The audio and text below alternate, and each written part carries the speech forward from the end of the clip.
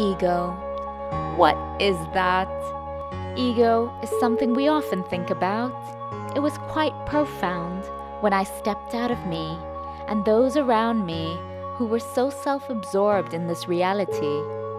Ego, Ego, you see, is not all that bad if used wisely. Let's split it up then, shall we?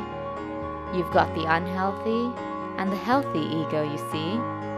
But what am I really on about? Let's look at that unhealthy ego, shall we?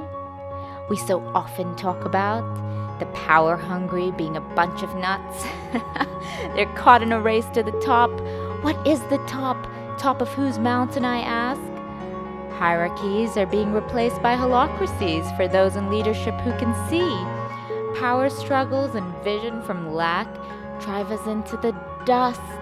This is not the only unhealthy egotistic view, but I'll pause here and say, hold up. How judgmental are we when that's all one can see from within the walls that surround them? That was once me.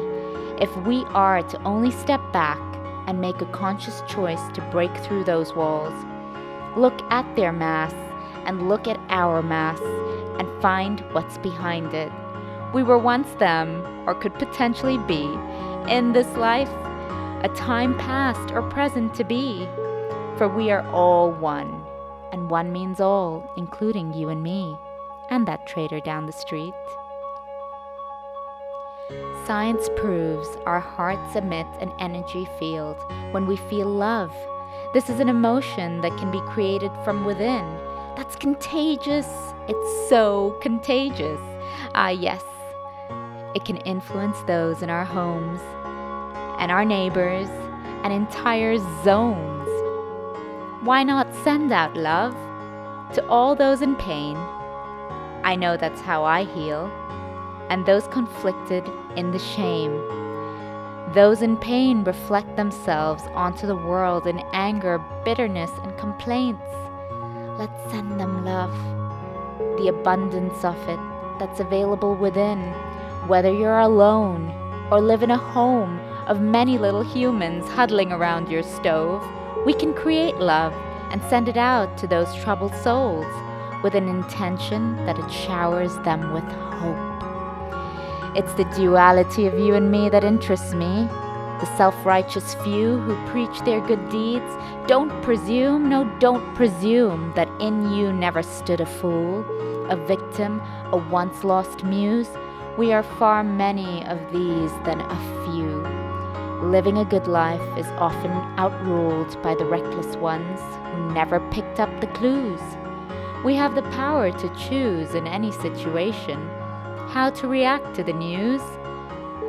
This epidemic of I suffer alone is an egotistic use of that victim in you, that on a planet of over 7.7 billion people, you think it's only you. Arrogant I've been at times to think, why me?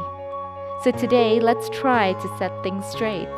We fight internal battles just like our friends and foes. Some we understand better, the others we let go. That's all it really is, for we can't be all alike in this duality of life. If contradictions would not exist, would we be able to comprehend the dark from light? I think not. And so it is, as it is, to restore any understanding of our world. You see, opposites must exist.